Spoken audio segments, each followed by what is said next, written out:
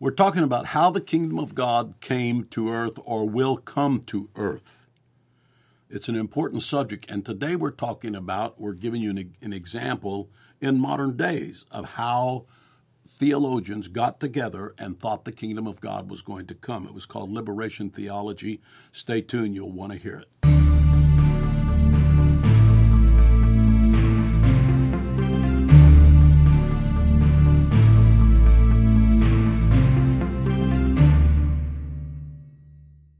Welcome to All Things Apostolic. We're glad that you're with us today.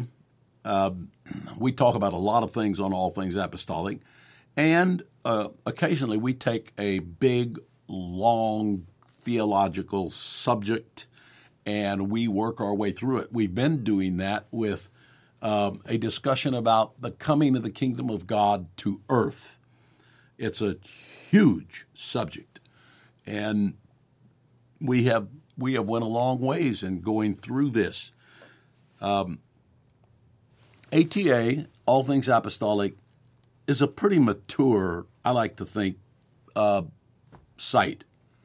It's a pretty mature podcast. What I mean by that is mature people are able to endure the parts that are boring. So we don't cut stuff out and just give the juicy parts when we're on a theological subject. You have to work your way through all of the content to get a full, healthy, robust idea of what Scripture is actually saying, in this case, about the coming of the kingdom of God to earth. So I appreciate those of you that have stuck with us and walked through this with us. Today, we are moving towards the end of this discussion of this subject. Today we are talking about an extremely interesting subject. We already started. Go back to the earlier podcast and you will see where we talked about very, very interesting stuff. The two primary ideas that were in the New Testament at the time that Jesus was here in regards to the coming of the kingdom of God. The very unique fact that when John started his ministry, he said, repent. And then the reason that he said repent was, for the kingdom of God is at hand. And when Jesus started preaching, he said, the time is come. The kingdom of God is at hand. And he preached for that reason. When he sent out the disciples, he said, go and tell people that the kingdom of God has come. Well, when he said the kingdom of God has come, the kingdom has come if the king is there. And the kingdom was presented to those people at that time. They rejected the king, and thereby they lose the kingdom.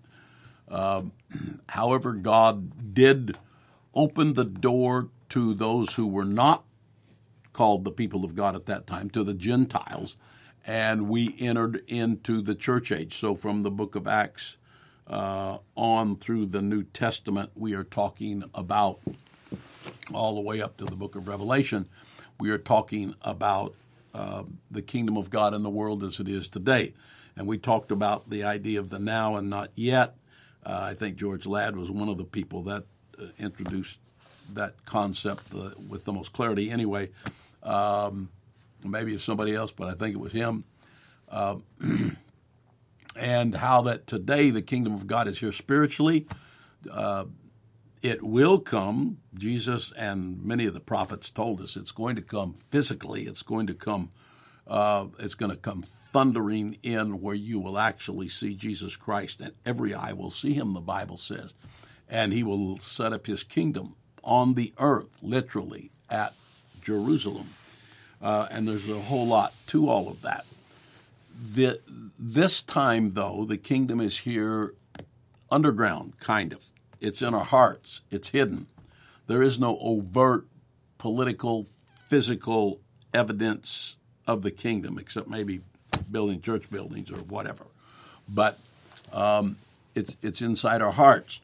So Matthew 13, he repeats there about 12 times the kingdom of God is like. So Matthew 13 becomes a big key scripture, and we look through all this. We've already talked about this, that the kingdom was hidden in every one of the parables, the 7 parables of Matthew chapter 13. In each of those, It was like a seed in the ground. It was like a seed in the ground again. It was like leaven in a loaf of bread. It was like a mustard seed in the ground, third time on the seed.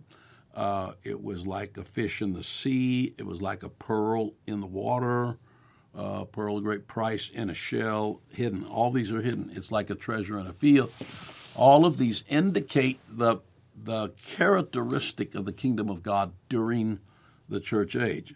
Also in that time, Jesus said the kingdom of God cometh not by observation, because they were all thinking that the kingdom of God that can be seen everywhere in its socio-political form, and that's its consummating form, final form. It's going to be that plus spiritual.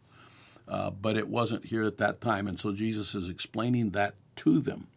And the New Testament lets us know the kingdom of God is not meat and drink. In other words, it's not physical elements at this time, but it is righteousness, peace, and joy in the Holy Ghost. And then the Bible goes ahead and tells us that the Holy Ghost is the earnest of our inheritance, indicating that we're not in the final thing in the church age, that the coming kingdom of God encompasses all of the stuff in the church age and all of the stuff in every other age, but the church age is not the final consummating form of the kingdom of God. It's a major part. It's a big part. Its role is going to be big. The Bible says that Paul is chiding the Corinthians, and he says, "Don't you know you're going to judge the world?" So that indicates the church is going to have a pretty big part. And then he goes ahead a few verses in the same area of Corinthians and says, "Don't you know you're going to judge angels?" So all of that indicates that the church is an important part of the kingdom of God. But the fact that the Holy Ghost is called the earnest of our inheritance indicates, earnest is down payment, and it indicates that the big payment, the big part of it is to come. So earnest may be, if you put down earnest money, it may be 10%, it may be 20%, whatever. It can be any percentage, but it's usually smaller than what the balance will be. And so when we see that the Holy Ghost is called the earnest of our inheritance, that's a pretty exciting thing to anticipate, that what we have now is going to lead us into the fullness of what we have now, which will be the kingdom of God come to the earth. So all of that's very exciting. Now, today we've approached, finally, we've talked about that we're going to approach this, we're going to talk about this. We talked about the fact that when we talk about how the kingdom of God comes, we will discuss white supremacy. We will discuss some of these things that are extant, that exist in our present political situation, particularly in America, but in other places around the world.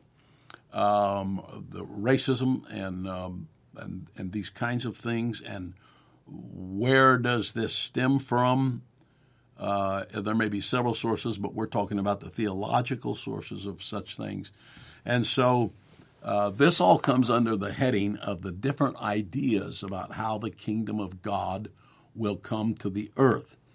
And so we've already talked about the ideas that they had in the New Testament. We talked about, you can get this out of the Old Testament, which they did, the prophetic view of the coming of the kingdom of God, the apocalyptic view of the coming of the kingdom of God. All of this was part and parcel of what they were looking at the time that Christ came. And when he said the kingdom of God is at hand, it was like thunder and electricity sweeping across the land and rocking everything, because that was the anticipation of the people of God who'd been under what's called the times of the Gentiles' oppression.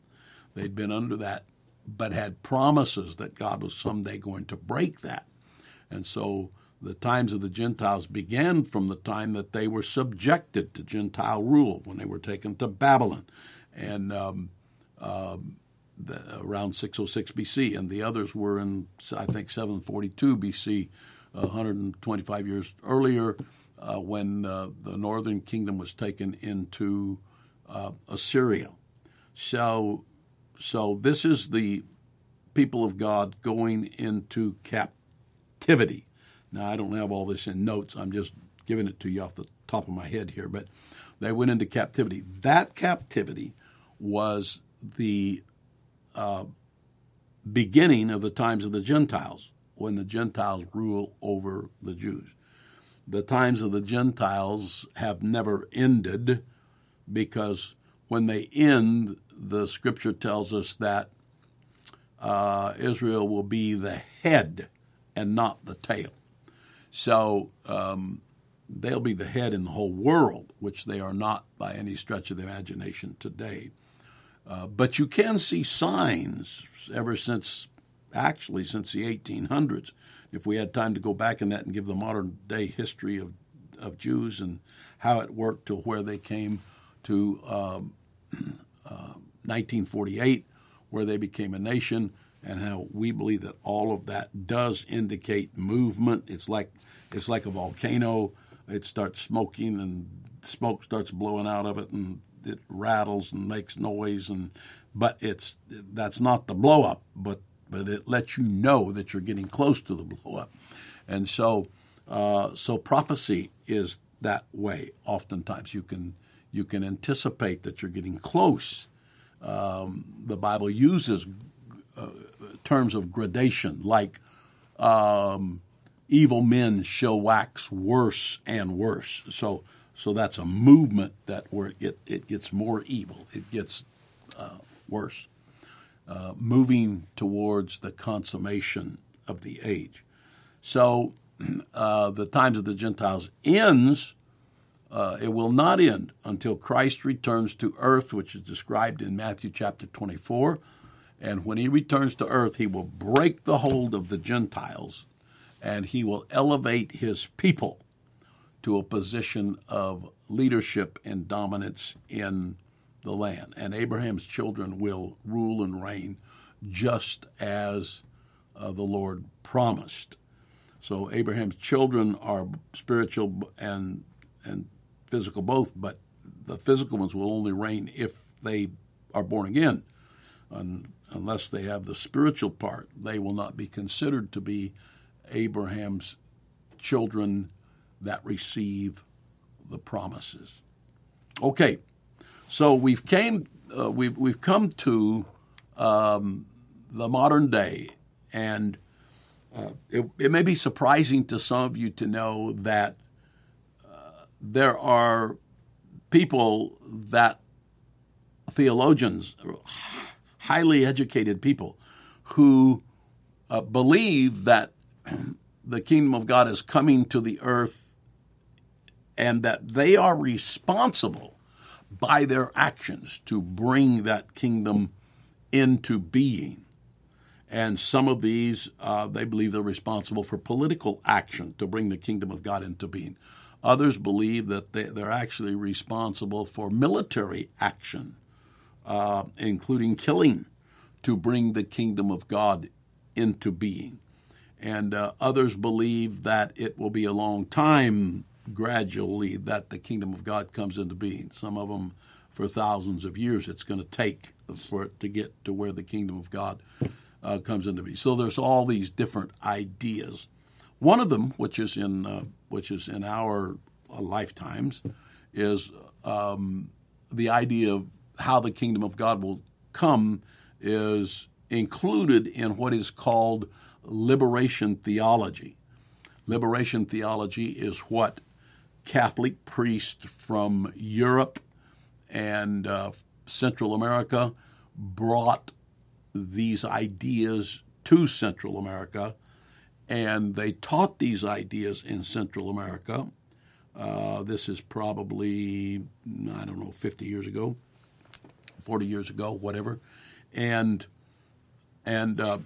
these ideas were that they should foment revolution with guns. They should foment revolution, and they should overthrow these governments that control all of the prosperity and most all the profits, and were filled with corruption, while the people were in abject poverty. So you can see why these liberation theologians would be interested because they care about humans. They feel like that's part of the mission of the gospel, whether they're Catholic or whatever they are. And these were primarily Catholic. And so they felt like these governments needed, that there was no choice. If these people were going to find liberation, they would have to have these governments overthrown. So they came into these lands and they helped infiltrate with revolutionary concepts and ideas. And in every way they could, they helped these revolutionaries to try to overthrow these governments. And in some cases, they succeeded. And in some cases, they didn't. But it was in the newspaper every day. The United States was involved trying to figure out how to bring peace down in there. And it was a major upheaval in the world. So anyway, they exported this revolution with guns and killing and so forth. One of the later guys that kind of arose out of this was Che Guevara, who came in the same light and did similar things to what the liberation theologians taught. And these are where some of these ideas came from. Big upheaval in Nicaragua. The United States was involved. One of the revolutionaries ended up to be communist. He is the president of Nicaragua today. He is the president. And he is very adverse to the Catholic Church, which opposes him. But he is very encouraging to Protestant churches because he wants them to replace the acid rejection of himself and his government by Catholicism. So I don't know if that's public, but it is true. So these priests, theory was, or theology was, that they would bring the kingdom of God to earth with guns and military revolution. Now, when we look here 30, 40, 50 years later, we can see that it's pretty obvious it did not bring the kingdom of God to earth because my kingdom, he said, the Lord said, is not of this world. If it was my kingdom, my servants would fight with guns or with swords or with military weapons. So that's the first one. We're going to look at some others also.